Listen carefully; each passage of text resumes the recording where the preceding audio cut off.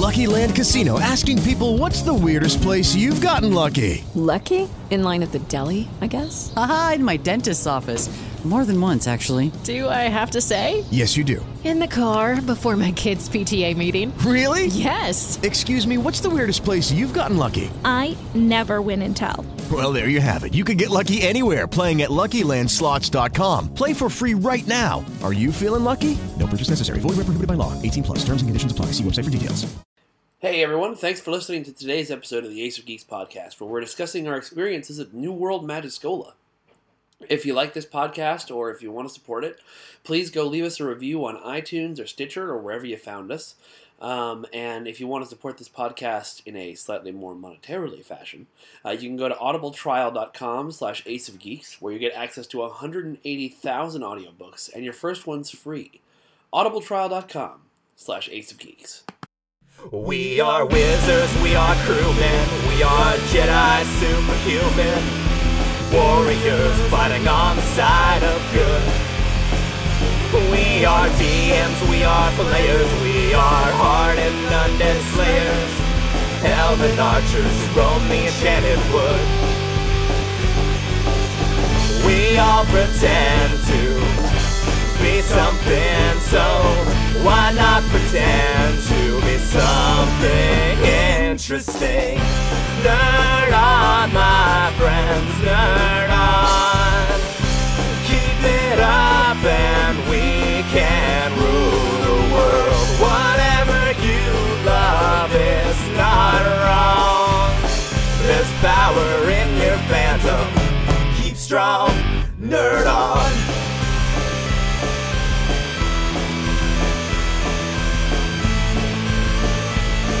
I've seen. It's like I really hesitated to use the words as good as Avatar: The Last Airbender, but it really is. It's completely different, but it's. I kind of prefer it, mainly because Avatar. I mean, the original run of Avatar is still top quality. Yeah. Korra just kind of. So the thing I had to put was the pacing. The pacing was just. I thought it needed to be twice as long. It needed to be twice as long. Yeah, Korra. They needed to know from the start exactly how many seasons they were going to get. Yes. Yeah. Because the first season of Korra, they designed to be a mini-series that wrapped everything up at the end, and then they got 2 more seasons, and they were like, crap. So the other thing I had about was that Avatar: The Last Airbender had some really high episodes and some really shitty ones. Yeah. Korra was Secret tunnels. Korra was at least pretty didn't go that bad. Like there was nothing as bad as the Great Divide. There were just weaker points. Right. It was there were weak points, yes, but it wasn't as bad, but it never was as good either. I just thought some of the villains were weak in general. Like the second season plot and the fourth season plot, like Kavira especially at the end, you could have done so much more with that character. Okay, first off, I I'm haven't glad. watched the last season and a half, or the last 2 seasons. So I'm going to recommend everybody circle around this mic. So more importantly, I'm glad we just did this. Do an audio because test. it means We're already recording. Oh, perfect. He does this. You keep doing this, Mike. I do this because the conversations are always so interesting when we sit down and start talking, and then like an hour later we're like, oh, we should record. The important thing here is, though, it looks like we're all on the same page on pop culture things, which means that we should be on the same page for recording this and have great observations. Yes. Thanks for having me back on the show again, Mike. You're welcome. All right, so since everyone knows we're recording now, why don't we go around and introduce themselves? Hi, everybody. You know me. My name's Mike. I'm the host of the Ace of Geeks podcast. Go. I'm Hannah. I am a person. I wound up in the same club as Mike's character and same house, and we got along great, and he seems pretty cool. Thank you. Hi, I'm James D'Amato. I'm host of the One Shot podcast, and I was playing a member of House Calisela this weekend. And I saved the world. You did. Yes, you did. My name's Erin Pierce. I have never been on a podcast, so this is new to me. And I played a first year with Mike, and first years were the best. Yeah. Yes. solved all the Yes, we problems. were. We totally did. We did. Hi, I'm Mae Linh, also known as the wife, and I was playing a first-year astromancer who literally saved the world. Yes, So- for saving the world. Also, my favorite first-year group. Yes, you we were guys. Scooby-Doo. We will talk more We'll talk about this. more. Yeah, let Peter introduce himself. So this one time I was interrupting Peter when he was trying to introduce himself. Yep. Once again, nobody does that again. It's pretty funny. Should I get in on this too? Okay. And hand up. Right. So, once again, thanks for having me back on the show. I'm Peter Svennson. I run sfblarp.com. I was a guest on the previous podcast about diversity in LARP. It was awesome. Yay. So, and I played a professor at the game, and I had Mike as a student, which was awesome. He critiqued my wand holding form. Good for you. Yes. All right, I'm Andrew Wren. I played a first year, got started into House Dubois, and like many of these other fine folks, saved the world. Just so everyone knows, because I didn't introduce my character at the beginning, I played a first-year cryptozoologist, and I saved the world. Yeah. All right. So before we go too deep into discussion, because I know some of you just hit play on iTunes and didn't read the description, this episode we are all players in a game called New World Magischola. If you flip back 2 or 3 episodes, we interviewed the creators, Ben and Mari, and they talked about what was coming up in our particular game. Now we have all played the game. We have thoughts to share. However, if you are playing in a future game of New World Magischola, while your experience will be entirely different from ours, some of the things you may hear here today could still be considered spoilers. Spoiler You alert. have been warned. There is one major spoiler coming up. Okay, wait. This is your moment. Turn off the podcast. But don't please actually turn off the podcast. We need listeners. Okay, go, Peter. All right, so Mike, in the previous podcast with Ben and Mari, where you were talking about New World Magischola, you brought up how excited you were about the entire prospect of the plot about the missing professors. Which I never touched. More importantly, though, Nobody did. this was a plot that happened partially because of your comments on Facebook, and only to this specific run. Yes! So, during the lead up to the game, the various faculty were posting our critiques online, talking about who we were, a little backstory, are you new to the school, have you been teaching for a long time? There was a trend of us having, I'm a new professor, I'm a new professor, I'm a new professor. And they were all saying things like, I know you're all expecting to hear from Professor so-and-so, but they won't be at the school this year, we can't really talk about why. Like, there were 4 of those in a row, I think. So the end result was, looking at Mike's response on Facebook to that, of which I said the amount of missing professors is too damn high. I went with the other professors for week 2, and we made a plot line out of this. That's awesome. So, and this is only for week 2, because in New World Magischola, the players are given a great deal of leeway of how they interpret their characters.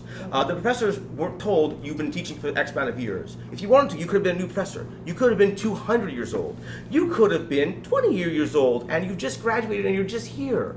There was a lot of flexibility and leeway given. So it just was coincidence that Mike was in the run, where coincidentally a bunch of professors decided it would be cool to be the new one. That gives you a different fresh start. It means you don't have to have already known all the third years and have to make the rapport. Well, and also, as an actual teacher, whenever you are the new teacher coming in, especially if you're teaching a third year class, that gives different thing. That gives the players a chance to be like, what do you have to offer? You know, and so they aren't like, oh, we've heard about you, we know all of that stuff. So the way that they built character connections and allowed us not to be like, oh my god, we have to read every single sentence of the 170-page world document. Although I did. No, that's what I loved about this game, is as a new LARPer, I have been intimidated looking at other world documents online, and this one was just I think I looked at it for 10 minutes once or twice. And you were fine. You did great. I wrote the 4-page six-page. So it ended up being at the end summary of the whole thing because Mike was complaining about it. So that's another thing you did. Here's something we've all learned today, folks. Everything Peter did was because of me. And then it didn't matter at all. Nope.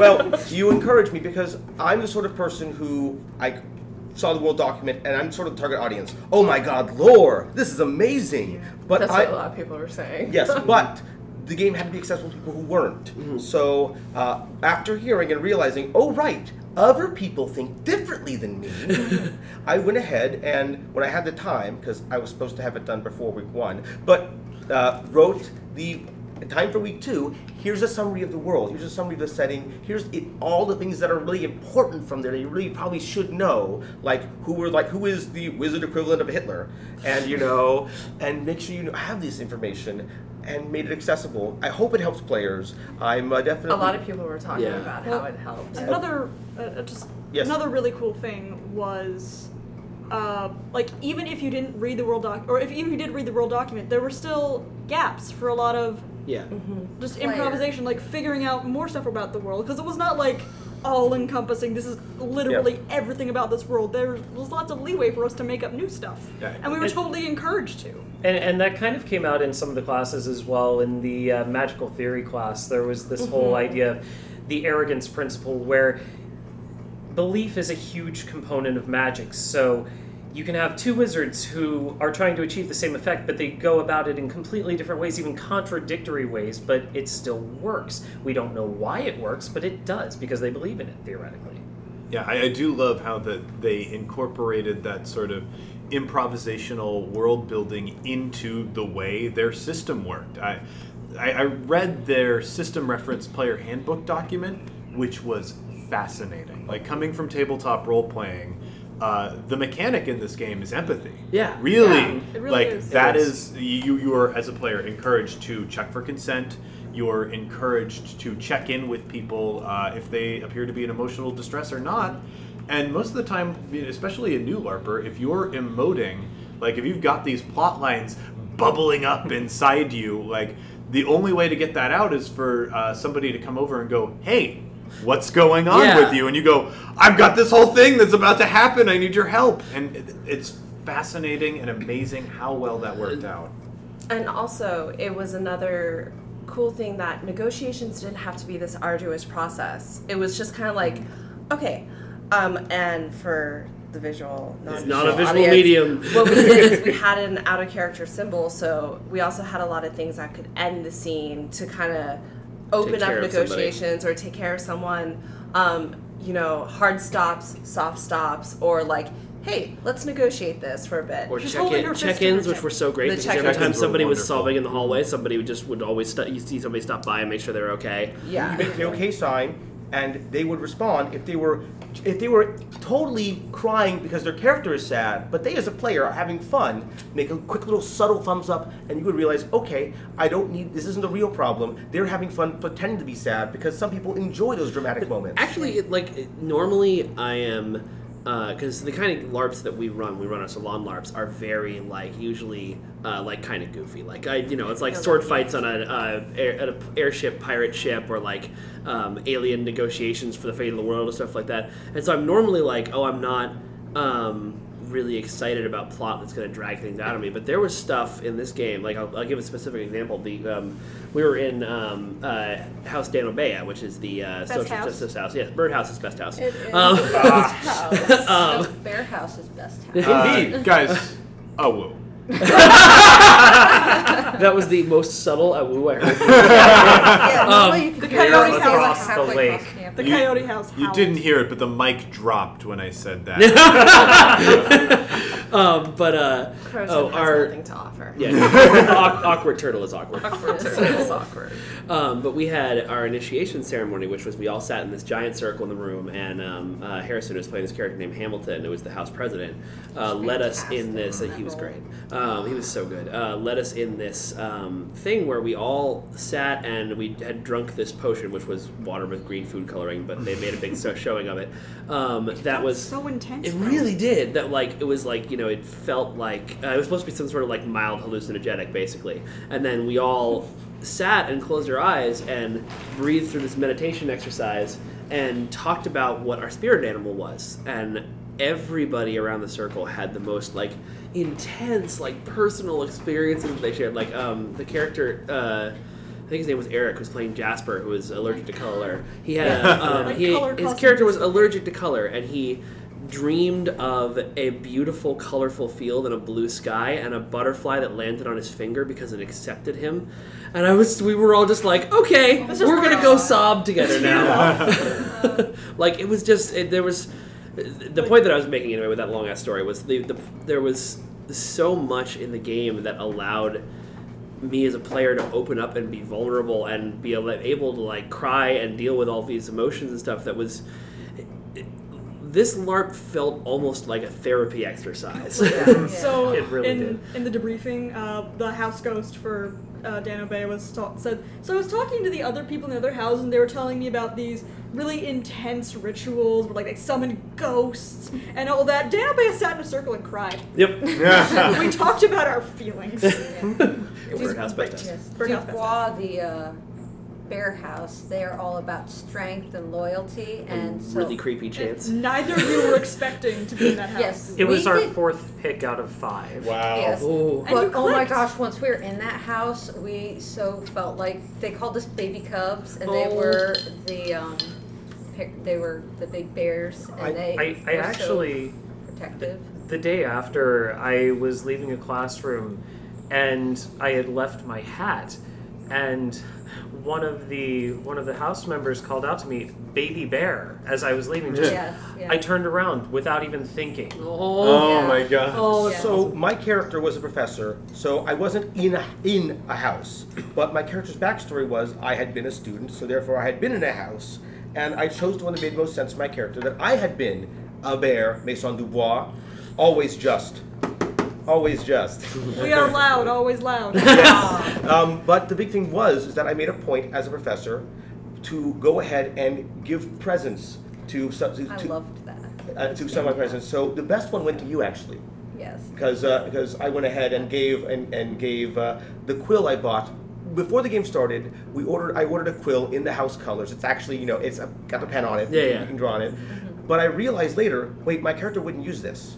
Like, not that he's not ashamed of his house or made a point of being slightly, but not too much apparently, because even despite having four professors who had allegiance to that house, you guys still were like behind house points so much. Well, I it's just because you want to guys were say just. that was always Birdhouse, just. best house. Birdhouse, best house. They actually won in the previous run too. Yes. Yeah. But we we gave. did jump by 120 points. You're damn in right one you did. day. Oh, that was We very were impressive. responsible for a lot of those. Oh yeah. Yes. So I'm deciding my character I gave because I want to be protective of my fellow bears, because the symbols of that house, I enjoyed what they meant, the idea of protection, of strength, and so you got, and you're keeping that quill because it is awesome. Awesome. I was going to ask, but thank Yeah, you. no, I'm not going to ever use it in my real life, and I don't need the clutter. But more importantly, it made your game experience awesome, and this was a game culture about that. Yes. This was a game culture where people were saying, "Hey, do you need wands? I made extra wands. I'll bring extra wands."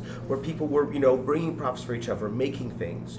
This game really encouraged a sense of community, not just for the Yes, houses in it game, does, but absolutely. completely, aside from things.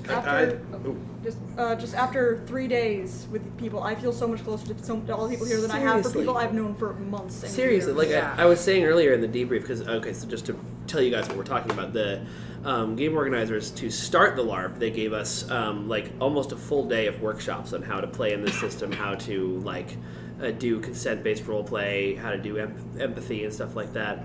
And then for the end of the game, they spent an hour with us, helping us disconnect from our character so that we wouldn't get home and be sad.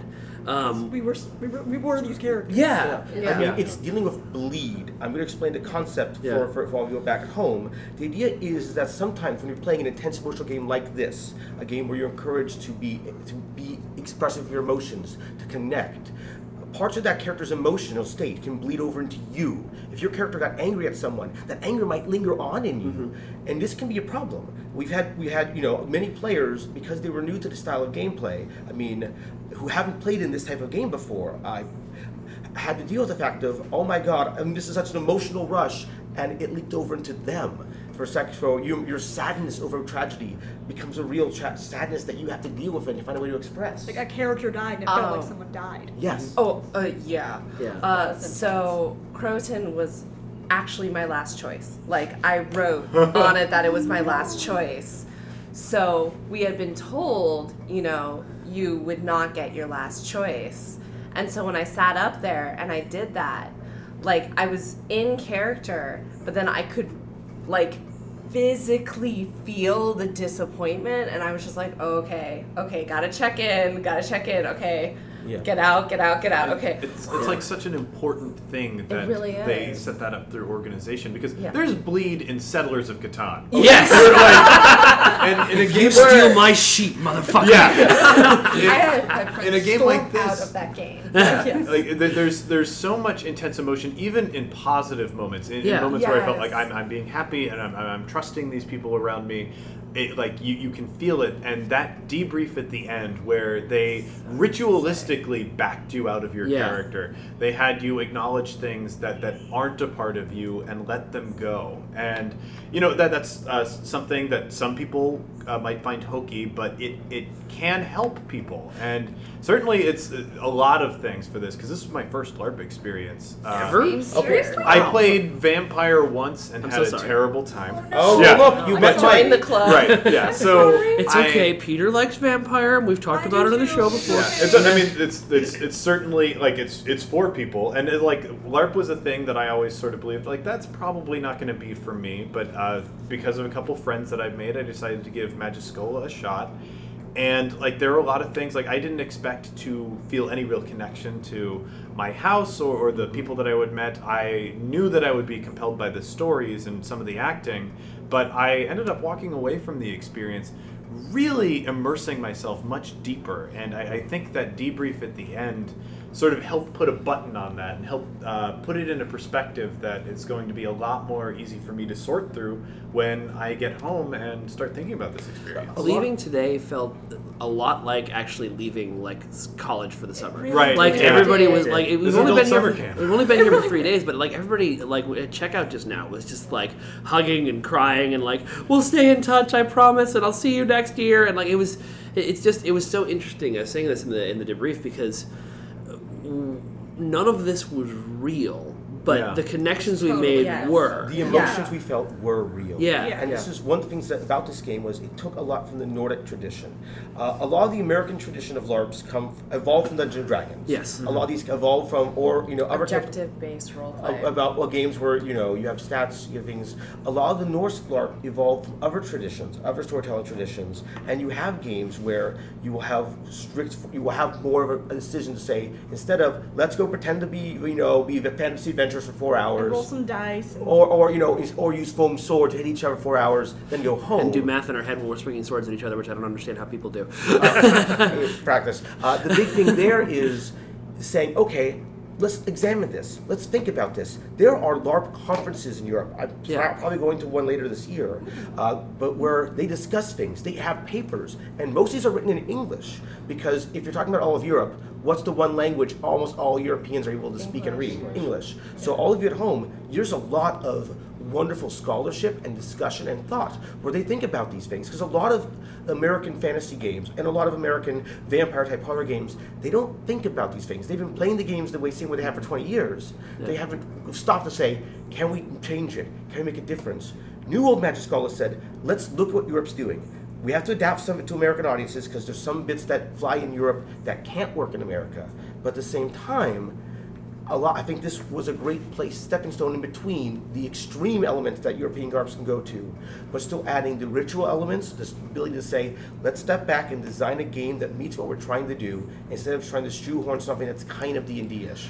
So the lead-in, the workshops, and then the debrief reminded me a lot of I teach at a Catholic school, and so we do this thing called Kairos, which is God's time, and it's like discovering yourself. And I was just like, oh my God, I'm on Kairos for geeks. This is awesome! Because it is very much like an introspective, and like you have to get to that place. And especially since people were crying, I'm like, oh my God, it is Kairos. So if you get a chance, even if you do not believe in like the Catholic tradition, like Kairos feels very much like this, but it's for you as a person. And so like I think with the Nordic traditions, what they're doing is they're actually talking about the psychology of society. And like how can we actually investigate methods to become a better society. Like that's what I felt like this game was. Absolutely. I hadn't thought about that, but you're absolutely right. And they chose the Harry Potter fantasy to do that because it's this beautiful magical world that a lot of people grew up with wanting. And if you look really closely at going back to the Harry Potter sort of thing, that is a bad society, a flawed society. That's Well, we touched on that with the Unsoiled and the Mundane. Yes. We had different They class gave us- structures in our game. They gave us villains to overcome, though. Like, if you... Yeah. Those votes at lunch, it's like, hey, we went to the faculty and we're like, hey, we want students to be able to date teachers because, we're adults and we understand consent and we can control these power dynamics. And then we were like, hey, we want these metasapiens to be recognized as full people. And, like, off screen, all those petitions went in and those came back to us. And I kind of think, like, there was no way it wasn't going to come back as a positive in many of those situations, except the teacher one I know was close. Okay, so going back to this, first off, there's the out-of-game thing for the teacher one was we needed to make sure that players, like, who came with their spouses, like you two lovely folks here, if one of those spouses was a professor, we wanted to make sure that you would have ruined your guys' game. If you were a teacher, Mike was a student, and you weren't allowed to actually dance with Mike or date them or be romantic towards her for the game. Yeah, I might have deducted house points from any girl who danced with you. But because of that, there was the awkward thing of it is a horrible ethical violation. Yes. Actually, when they passed that, I was like, I understand. In character, I'm like, that is gross. Yes. Like, so it was a case of going. And the faculty discussion basically boiled down to, this will probably get overturned in 2 days, but that will be after the dance, so we can at least deal with that. Well, and speaking of the dance, I almost wish that people had understood that the idea of walking in with someone was that this is not your soulmate, not someone that you were looking to get down with. This was just someone that you had a connection with, that was your support structure, that you wanted to be with in that moment and share this happy time. Which is why I was that so was happy, so happy that Janie brought the tree spirit to the dance. So we had an NPC who was playing a tree spirit. She showed up for a couple of modules in the woods. It's really weird, kind of creepy. She was awesome, and because she kept showing up for plot, one of our friends in character, but also out of character, Janie, invited her to the dance, and so she was like, at one point I drew stick figures for the invitation. I loved it. It was great. At one point, her name was Long of Limb. At one point, we formed a circle around her at the dance floor. We're like, go Long of Limb, go Long of Limb. And she was like busting Long of Arms. She was busting around. It was awesome. Sorry, you were saying something before. I mean, like my dance partner was the person that I sort of escaped this weird clandestine organization that wanted to end the world. And you guys were awesome. Where you were just like, okay, so it is real. Yeah. Shit. There was one point during the day, and it was after we ran into you guys, the 3 first tiers, where we were like looking into the faculty room. We had just gone to the headmaster and like, there is a conspiracy that is going to destroy the world, and they need these objects. Bring down a floating island. It wasn't. Bring it down and crack. Mach 2. Yeah. So the issue here was, and this is a fun thing. The game had a design goal of trying to be more Sorcerer's Stone and be the Battle of Hogwarts. Yeah, that was the problem here was a combination of telephone and other players starting their own rumors and things amplified it. Yeah. So it wasn't supposed to be the end of the world scope, but the players kept running drove with it that way. Well, and there was also ley lines. Which led to, on Friday night, literally every player in the game watching every possible site where an evil ritual could take place, so that the reason the plot didn't go off was because the people who were performing the evil ritual walked up to their place and went, people are there's doing like something. 12 people standing here. We should go. There were other things with that one that were amazing. I will say this: that plot went way harder because it messed things up for the players who wanted to be doing. We might have freaked out. It was a thing though. We wanted, and it was a thing about de-escalating because it's a very tempting thing to want to go for. We saved the world, but you guys saved the world on Friday. Which meant Saturday became it was party day. It was it was kind of like, great. let's do it. And then when bad things were happening, I thought we were done with that. No, okay. Actually, like it was really amazing, and it was masterfully done on the administrative level in that they really involved every single person and different aspects. Everyone walked away feeling like the protagonist of that situation. Exactly. Yeah. Well, I mean, like you talk to at least anyone. A situation. At least there was a part of the night I mean, and I did complain a little bit to Mae Linh at one point about how we spent part of Friday night wandering back and forth across campus, not even finding anything to do. Yeah. But at least for part of the night, I felt like when we came across one of the house presidents was doing an evil ritual in the woods, and he was using our tree spirit friend as part of the ritual, and she was getting hurt. And anyway, I helped the tree spirit. That was me feeling like a protagonist in that part of the story. So. Mallory, who we met last time, at one point during the game checked out me to simply say, are you feeling like you are in control of your own story? Because that to her was the most important thing of this entire event. Yes. And I'm going to ask you guys, did you guys feel like you were the hero in your own story? Absolutely. Yes. Yeah. Like, I felt like Marley was more of, my character's name was Marley. She felt like more of a supportive character, but she was the hero of her own story. Yeah. Right. I thought something crazy was happening with you because you were always talking to the Chancellor. I'm like, that girl is doing some stuff. Can I talk about this because it was like this really intense. Please. So on day one of classes, one of our professors came up to my character and said, "Hey, I need someone to deliver something to the Chancellor. You do it. Here's a note." And it was something, kind of sketchy. Like, legal, but sketchy. And zombies. Yeah. It involved zombies. And my character my character was really conflicted. She wound up giving it to the professor, and as she was reading it, I was making sort of these, nervous faces and shuffling from foot to foot, and he says, "Well, why are you looking sheepish?" And I said, "Oh, well, I don't really want to start anything." And he said, he took me aside and said, "No, speak your mind." And just this was so important to me out of character because that is something I have had trouble with my entire life. And I'm still little chain thing, I always they're connecting thumbs together because Dan O.B. created all sorts of silly, cute little community. Silly, cute, little, extremely powerful emotionally. But I've been for therapy. Whenever over there. we kind of were, but whenever I think about this, I tear up, and every now and then when he reminded me, "Speak your mind," I tear up. Because I felt so nice just hear someone say, "Speak your mind." Yeah. Wow. The guy who played the Chancellor was Derek. Unbelievable. What he did that I love. Oh yeah, we should applaud for him in our.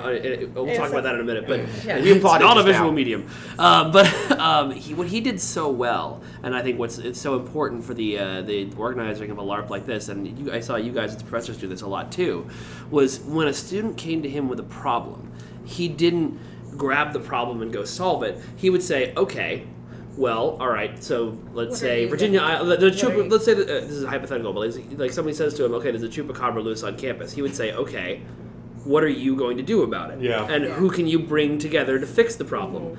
And that's so empowering to players. So part of the fun thing about being a professor was that dynamic of we pretty much have floating exclamation marks above our heads.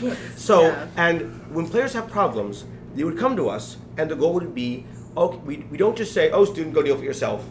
It would be, "All right, student, here's an idea for a spell you could use, go at it. Here's some advice." Which was so helpful, especially as a naive first year. I was I kept mispronouncing my spells. There's no point. On accident. It doesn't matter. Yeah. At this point, the spell system, going over it was, you first off, make sure it's clear to your target what you're trying to do. I might say, for example, to Mike, "All right, stay in place, suspendio," and then Mike would be frozen because he understood the idea and decided. He's freezing right now, by the way. And decided that he wanted to be frozen to be making for interesting experience. Oh, thank you. And then, so you could say anything, your spells, as long as the target understood what it meant. They gave a good list of spells, and I wrote a bunch too for the textbook. But the idea here is that if you went ahead and said, "Stoppo," that would be valid. Everyone would understand what that means. It's silly, silly, but I think during the Duel of the Dance, someone said "break Legio." Yes. Somebody threw Hoppus Bunnicus at me one time. They did the mechanic right. They were like, "Get ready to hop like a bunny," and then just threw that. It was great. It was fantastic. You were hilarious in the Capture the Flag thing. That was fantastic. Capture the Flag was amazing. It was so much fun. So I played one of the two defense and combat instructors, equivalent to Defense Against Dark Arts. I was going to say, but we decided together that we do a Capture the Flag exercise where we divide the students into two groups, give each of them a flag, and basically have groups of wizards playing capture the flag on campus. And there was creative use involved. There was a spy. There was like the Coyote House, the clever ones were the ones who decided the victory there, because both teams had really clever spy work and trickery going on, and it made things really exciting. And as a professor, my job was I had to come up with a lesson plan. Staff didn't tell professors what to teach. They said, go at it. We'll give you advice. Come up with an idea that you think is fun, that you think you'd want to be doing. Capture the flag, I thought would be fun. And a lot of this was, we wanted to make classes that the players enjoyed, because you guys are going to school to play magical wizards. If you're going to school, you should enjoy your classes. Yes. However, the point here is that a class doesn't need to be good to have an entertaining experience. A bad teacher, and we had Professor Wallace. couple, yeah. can still make entertaining scenes, even if the class is badly done. Neil's the guy who played Professor Wallace was telling us on the dinner on Thursday night that he had played a professor at College of Wizardry in Poland, and he was a ritual magic professor, and he had decided that his class was going to be boring. So he had to figure out a way to make a boring class entertaining for players, which is such a fascinating conundrum to try and put together. Oh yeah, there were a couple of teachers that had that idea, and also the fact was we had to design our lessons knowing half our students are going to go off on their own little magical adventures or own little personal problems and such, and be skipping classes a lot. Yep. And B, we can't guarantee know how many people are going to be there or have reactions to things. We had to improvise. What's going to happen? I had to improvise a class because one of the defense and combat classes, the professors and pre-game planning said, our class is going to get interrupted by a creature. And that way, the students will then deal with that creature the rest of class. They dealt with it pretty quickly. So then we were like, well then. And I had to quickly improvise a lesson on using runes to make runing seals to trap people, and it became half the class traps the other in a circle, and they try to break out, and they switch sides. That's awesome. And we see which one did a better job of breaking out. What year was this?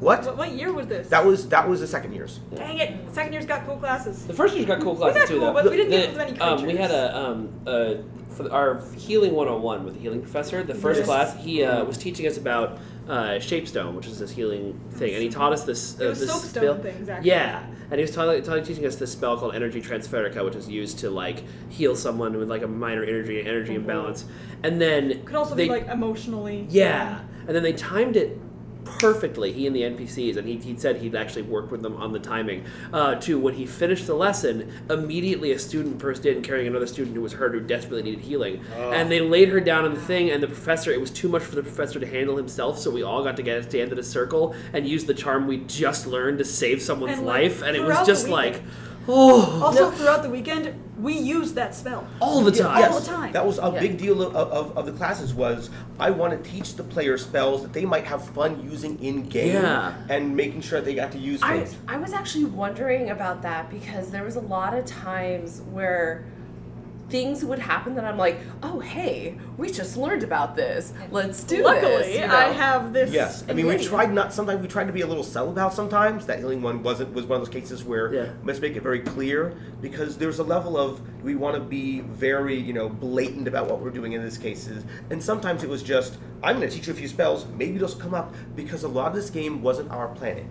The players in this game had a lot more creative freedom. If you as a player wanted to have a Chupacabra maim you could walk over to logistics, request, hey, in about 6 hours, can a Chupacabra show up over here, and I can be attacked by it, so we can have a big dramatic scene of me needing to be healed. And then they'll make you up to be injured too. Yeah. Yes. Yeah, So, they did. Which was the awesome. makeup was amazing. That whole function of the NPC station was it's so flies in the face of what you normally expect from LARP, because people who at least in American LARPs, and the idea that people have in their brain of in American LARPs, at least I know, is that you should be surprised by the story all the time, but the freedom to say hey, we think a Huagog went through the forest. Hugag. Whatever. I'm not a cryptozoology student anymore. Hugag went through the forest, this morning, and we think it's hurt. We're going to go track it. Can we go by at lunch and do that? And the professors be like, yep, we'll have something waiting for you. So that was really cool. This area, Richmond, Virginia, had a storm the weekend before. Yeah. So a tree got knocked down in the forest. This was big out tree, of game Yep. thing that just Giant happened. tree. And all of a Right by sudden, the path. students saw it and were like, oh my gosh, something happened. knocked it down. Yep. So they pulled it in game, and that was. And we all were investigating the tree, and somebody was like, "Oh, I found some fur," and someone else was like, "Oh, I found blood." And then the coolest part about that storyline actually was so at the house parties the night before to welcome first years and try and get people to join your house. There was an astromancer from Calisela who kept coming up to me and telling me different fortunes. And at one point near the end of the night, she walked up to me with a pine cone and was just like, "You'll need this tomorrow."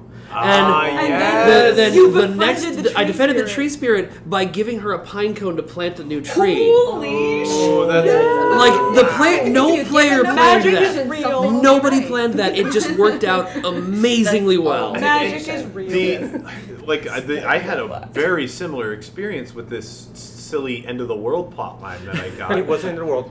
Yeah, it wasn't quite the end of the world. Okay, it was the end of some people's world. Yeah, it was going to kill thousands of people, according to prophecy. As we know it. I was involved in this clandestine organization, and I received a prophecy telling me that, that organization you're involved with is going to kill thousands of people, and it's your fault. And immediately after that, I went to an ethics class where he talked about, hey, today we're going to tell stories in our lives about times that we lied and it hurt other people because of that. So I'm like, I'm part of a secret organization and my lie is going to literally kill thousands of people. So I broke down in class and the professor, he had set up this room where there's no way you can tell a lie in this room. If you do, you're going to start hiccuping. So that's why you were like... It was this beautiful thing that was in place, sitting there waiting for me. And he certainly didn't plan for me to have that breakdown in that room. But it happened because he provided that gift. This is part of why every weekend of World Magischola is going to be very different. Yes. Oh, yes. Week 1 had a very, very different storyline from what I've been talking about of people who were involved in it. And because a lot of the stuff that happened this week was because of the plot that only happened in this game because of Mike, means that weeks 3 and 4 will also be very different in how things go. Yes. That said, I think I hope we're not the only week that elects a cactus cat as prom king. Oh, thank God. So, Ball Monarch. Ball Monarch, one of the players, there was never an announcement that there would be a prom king or dance king. No. One of the players put up a sign that said so-and-so for dance king. They framed that player too.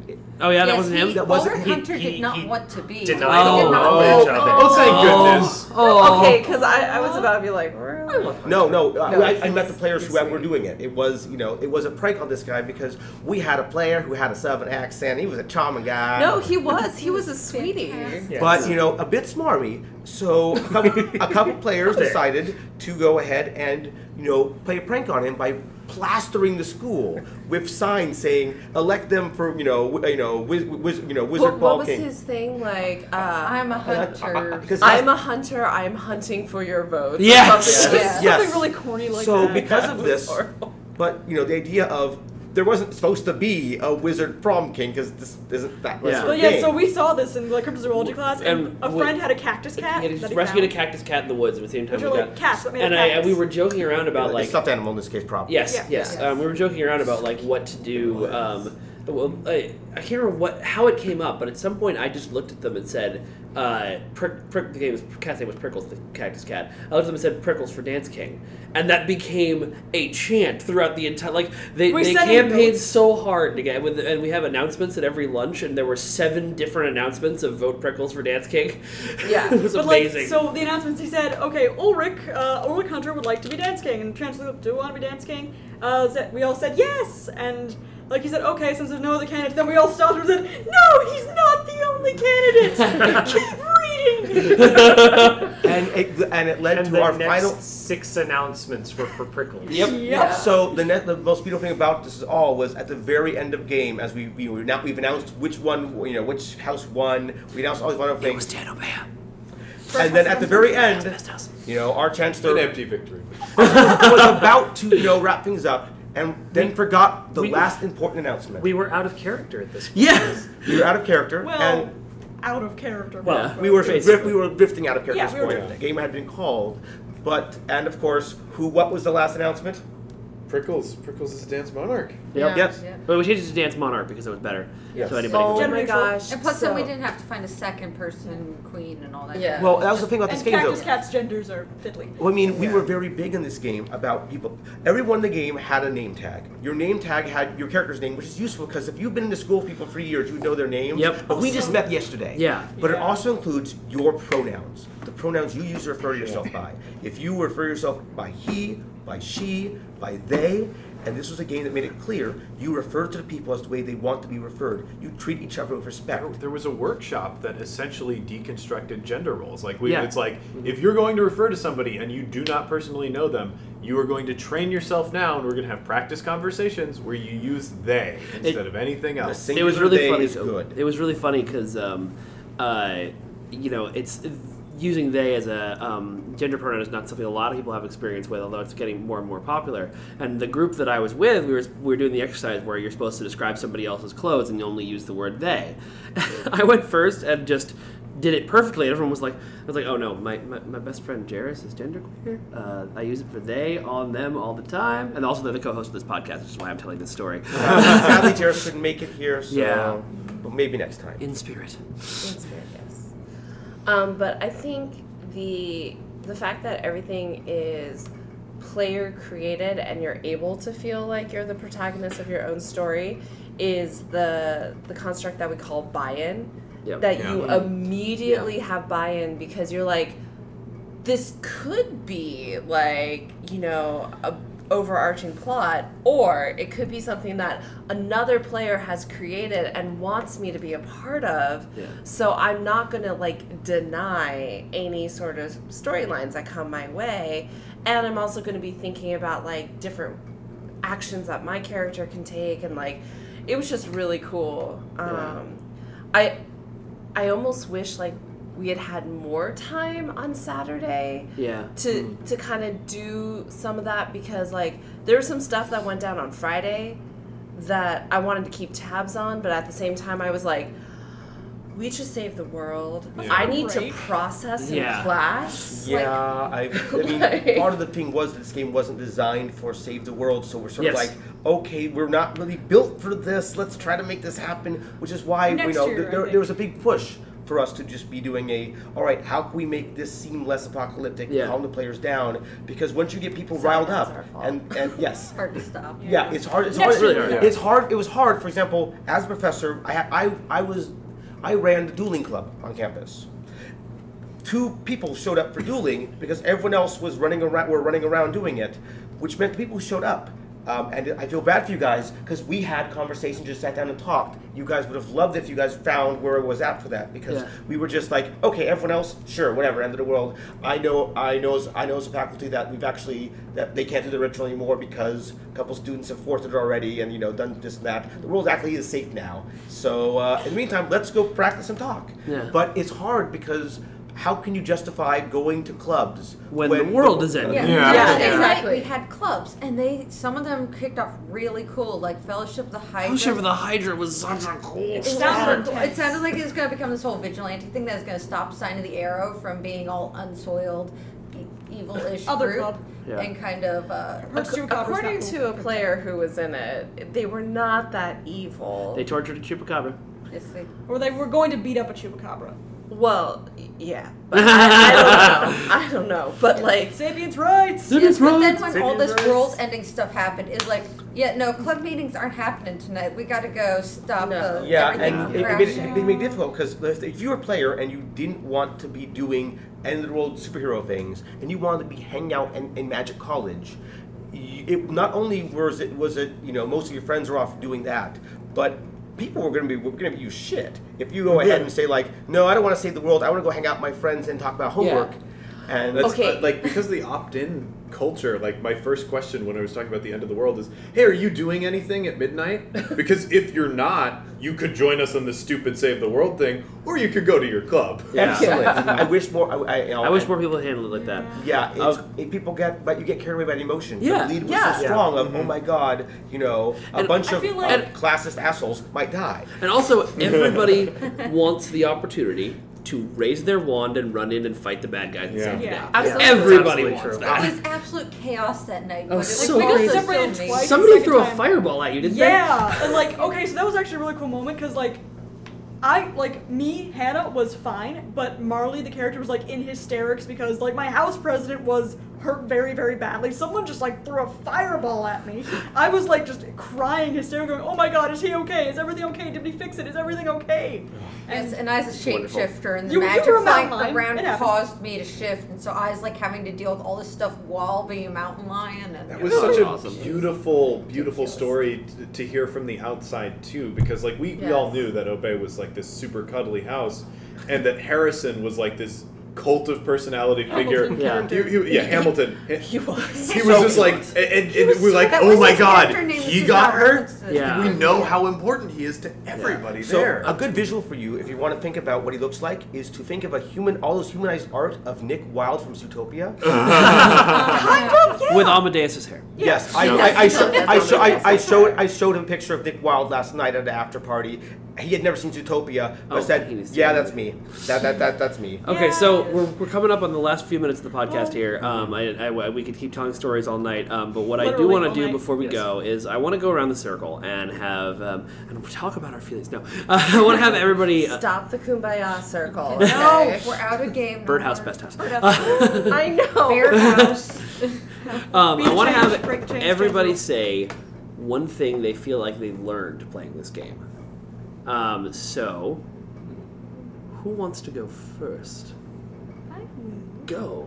Well, I sort of touched on this before, but speak your mind. Just don't be afraid of pissing someone off. Or, well, I guess be tactful, but don't, just because you're afraid that it won't go over well, don't be afraid to just go for it and try and say what you're feeling. Yeah. Because what do you got to lose? I will say I learned that in role-playing games, and this is really genuinely not something I've experienced before, you can have a positive relationship with someone who you vehemently disagree with on every possible level. Yes. I had my good friend Danielle was playing a character named nope, I already forgot the name, but she was Abby. Oh my God, that was Abby. She was a cryptozoologist arms dealer. And my character was a cryptozoologist rights character, and we were basically best friends, but we hated everything the other person stood for. It was really fun. America could definitely get some more of that. Yeah. For me, it was kind of more on a personal level. It just being confident. I have issues with that just in my real personal life. I have anxiety issues, and stepping into a character who is always confident, puts themselves out there, it felt nice to be able to go and do that and just have this sort of safe space for doing that. Yeah. And I'm hoping that I can bring that out into my real life. I agree. So, one of the big things I learned in this game was about the value of being open up front about things that would other games be deep, dark secrets. Yes. For example, my character had a secret in the past, a tragedy, which was caused by one of the other characters in that game caused the tragedy. But by communicating with that other player and saying, "Hey, I believe you're the one who committed the tragedy in my backstory. Let's work on this. Let's talk out how you want this to play out." Yeah. And worked out the rough idea of, okay, we need you to get, to be exposed. You're trying to get exposed. That you could have a cool, like being confronted, and possibly maybe a redemption arc. It didn't happen anywhere like we planned, mainly because this is a game where players' actions happen. But the idea of you don't have to keep these secrets. Even if it's a secret in character, it doesn't need to be a secret out of character. And often, telling people out of character can make for more interesting roleplay. And it's a different type of style than most American games are based off of, but it can be incredibly productive. The one thing I learned is you don't have to be the center of everything, because one of my fellow first years had crutches, and so she had major mobility issues, and so she couldn't go running from node to node, so we actually did like our Scooby-Doo thing, and we used it to our advantage at the fact that she was. You know what? We've got enough time for you to tell the Scooby-Doo story. Yeah. Yes. Yeah, I think you do.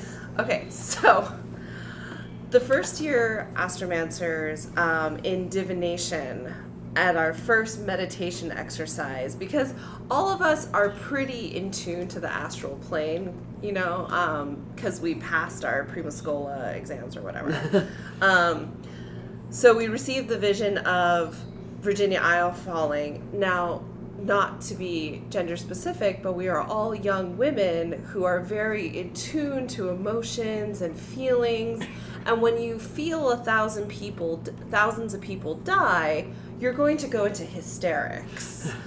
So that's our bad. Sorry. But basically, our divination professor was like, okay, we need to go see the Chancellor, Astromancers with me, everyone else get out, and let's go. So we trek across campus to the faculty lounge, where he like bursts in, gets like some teachers, who happen to have actually been involved in the plot. Kind of cool. Just a few of them. Didn't know at the time. But so we're sitting there, and you know, we kind of all talk, and then everyone pretty much disperses except three of us, because we were hanging out with Imogen, who was on crutches, and Scarlett, who was from Virginia Isle, and like, so I just kind of wanted to like take care of them, and then we were like, hey guys, we're right by the faculty room. Let's like do some investigation, and we got introduced to a couple. You were second year? No, we were third years. We got introduced to a couple third years as like hey, you need to talk to them to corroborate this vision. And so we like described, and they were like, holy shit, guys, this is real. And so we're like, oh my God. And then this woman comes in holding a box, looking like a bootlegger sort of thing. Like she's 1940s? Like, I'm waiting for Professor Cantwell. Oh, every single word she said was delicious. Oh, it was. I mean, she just oozed. That NPC was fantastic. Like, oh, she was. And we're just kind of all like, you guys. When do you think it is? That's cute. Okay, awesome. So there's some like time rifts going on. So we're already like kind of talking about that. She's invited into the faculty lounge, and then something happens that we don't see. She comes out in tears, and Cantwell's like, hey, students, go escort her. I'll give you house points or whatever.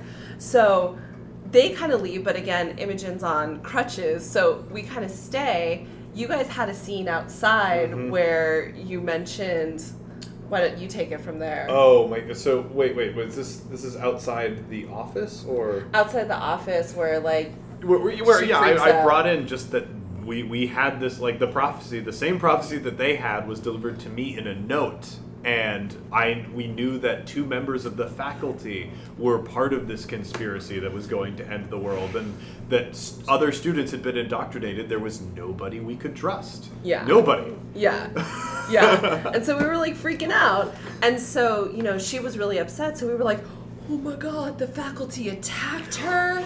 And like, they're the ones creating the ritual. And they were standing around these incredibly evil magic objects, all holding hands, posing. The faculty room had a giant picture window. Oh, that was so giant picture. So he's making the best face. So they were outside, and they had like crouched down, and my friend Imogen on the crutches were like, guys, what are you doing? They're like, act natural. And she was like this. And she starts doing like a Ministry of Funny walks and staring into the faculty room, making eye contact the whole time. And so we kind of like go across, and then you guys left, and then the three of us were like, let's go back. So we had clearly walked past, and then we came back, and then we just hung out in front, and then we were like, okay, so we need to get into the faculty room. We were promised house points. Let's go get our house points.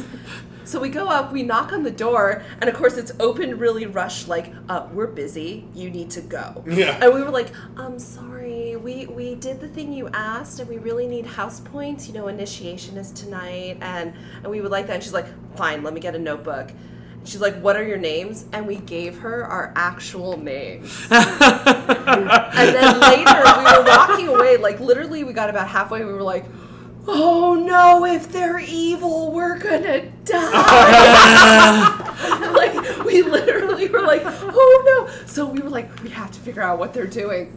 So she loudly crutches through the echoey hall, and we go to the door and open and like allow it to shut, and then she quiet crutched back around, and we're like peeking around the corner of the building, like one head on top of another, Scooby-Doo style. And if you looked in the reflection of the windows that you would clearly see coming out of the faculty lounge, you would have seen us just standing there. Okay, I have to do the mirror side of this story. Yes, because this is please. amazing. The woman you were escorting in, Miss Sultry, had been mind controlled and was a plant who brought evil magical things that were designed to murder us all. Yeah, it was the Sligo rods, right? Yeah. So the more important thing here, though, so we get in there, and we like, okay, this is obviously evil things in here. Her crying was because we've broken the mind control, and she remembers all the horrible things that the evil villain had done to her. Oh God! Oh, no. So it was entirely like we're all here trying to save this thing, like we know, and unfortunately we also had to do with the oh God, a couple of us died. We got better, but there was a massive we got stuck with disposing of these horribly dangerous evil things that emanate death when you get near them, which took up the entire faculty, which pretty much meant students you're on your own for a while because the faculty was busy with something so big that we're stuck here. But it meant that we're just sort of like we gotta help fix this problem that all the students are dealing with. We got this big thing here. We were trapped there. It was amazing role play. But yeah, the issue there was she was crying because the bad guy did stuff to her that we fixed. What was so funny though is right before that, the Chancellor was like, okay, the ritual to bring down the aisle is going to take immense magic and a lot of willpower. And so we were like, who has more willpower than full-blown wizards? Oh my God, the faculty! I wish you'd spread that around so that we could all let an assault on the faculty lounge, because that would have been hilarious. It was the perfect bit of intrigue. It was amazing because really we were feeling so hunted before that, and then we had that little beat of relief of the faculty, and then as soon as we looked in that window, we were like, everyone's in on it. We're dead. We're dead. Yeah. All right, so let's continue to learn things around the circle. Yeah. Sorry. No, it's fine. So it was my first LARP. Woo! I have learned that LARP is amazing. Yes, it is. Thank you so much for playing. Continue. Well, yeah, it was just really cool because Hannah and I were roommates in game, and we talked beforehand over Facebook and made that character connection because we were from the same province beforehand. We figured our characters were like best friends. Yes. So we ended up being best friends. And then coincidentally, roommates. Yes. Yeah, we didn't even request that. No, we just ended up being roommates. That's awesome. It was awesome. And then we met in person and in-game, out-of-game, totally clicking and being friends anyways. And then Dorian, Andrew was my also first year artificer, so we were in the same major. Andrew and I were dating in real life. Yeah. and then Erin and I wound up in House Dubois together. Yes. And then both we went our to the dance fourth choices. And then he went to the dance as a pod. Yes, all three of us. Yes, it was great. great. It's just we created this whole connection together that just felt so natural. It was written. Yeah. It's someone wrote it. Yeah. Right. James, your turn is now. I think my turn. My lesson is definitely related to the way the mechanics are structured. Folks who know me from my other podcasts know that I spend a lot of time analyzing different systems, and most of those are tabletop systems. But this Magischola had such a clearly stated goal of reviewing social justice politics through this power fantasy narrative that you get from Harry Potter, and it framed it, through consent and care, and that loose open system had just those two edicts that shaped everything.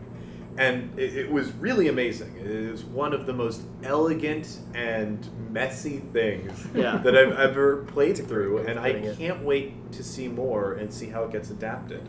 I think we're slow, and this is a giant discussion topic, so we shouldn't dive into it. But I feel like we're slowly learning over the last couple of years that roleplay actually works better the more simple your system is. Next podcast. Next podcast. Podcast unto itself. Just going off that, considering how deep of an experience we all had, if you look at our character sheets, they are literally a paragraph. Yeah. They fit on like one word page.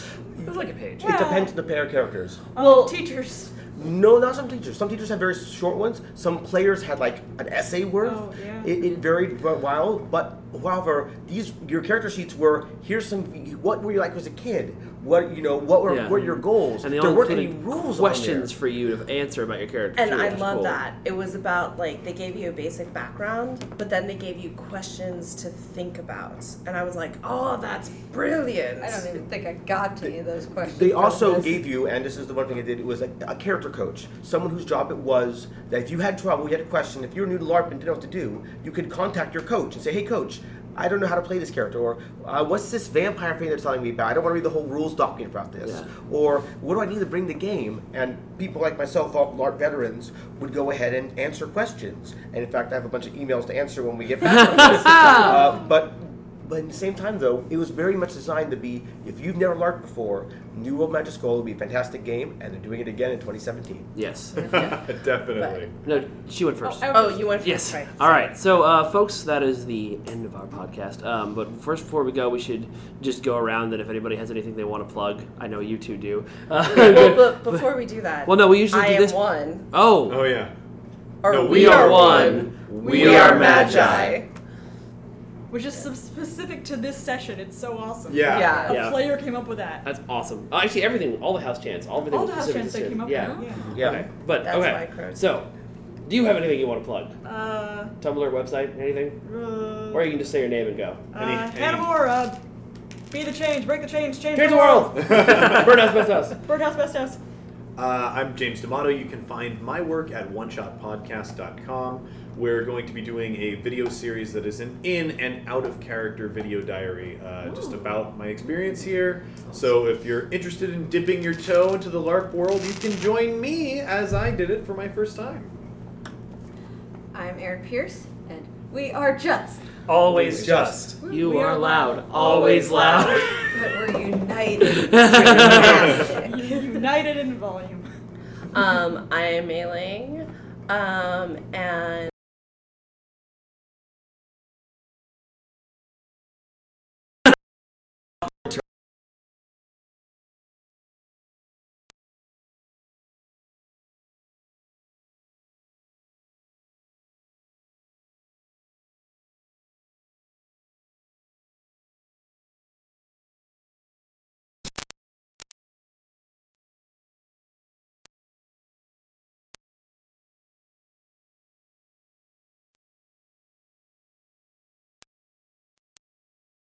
Best house.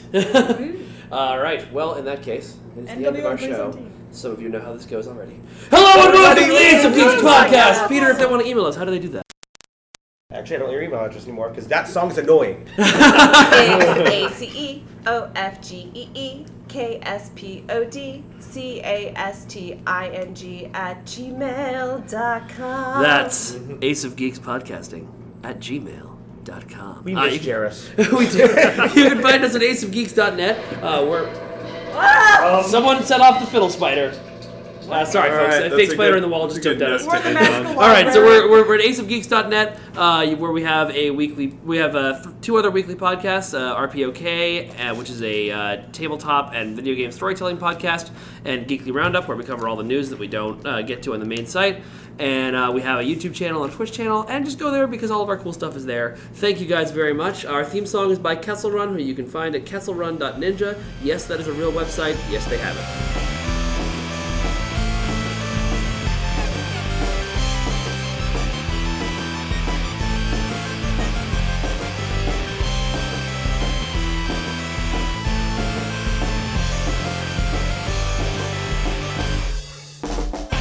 Nerd on, my friends, nerd on. Keep it up and we can rule the world. Whatever you love.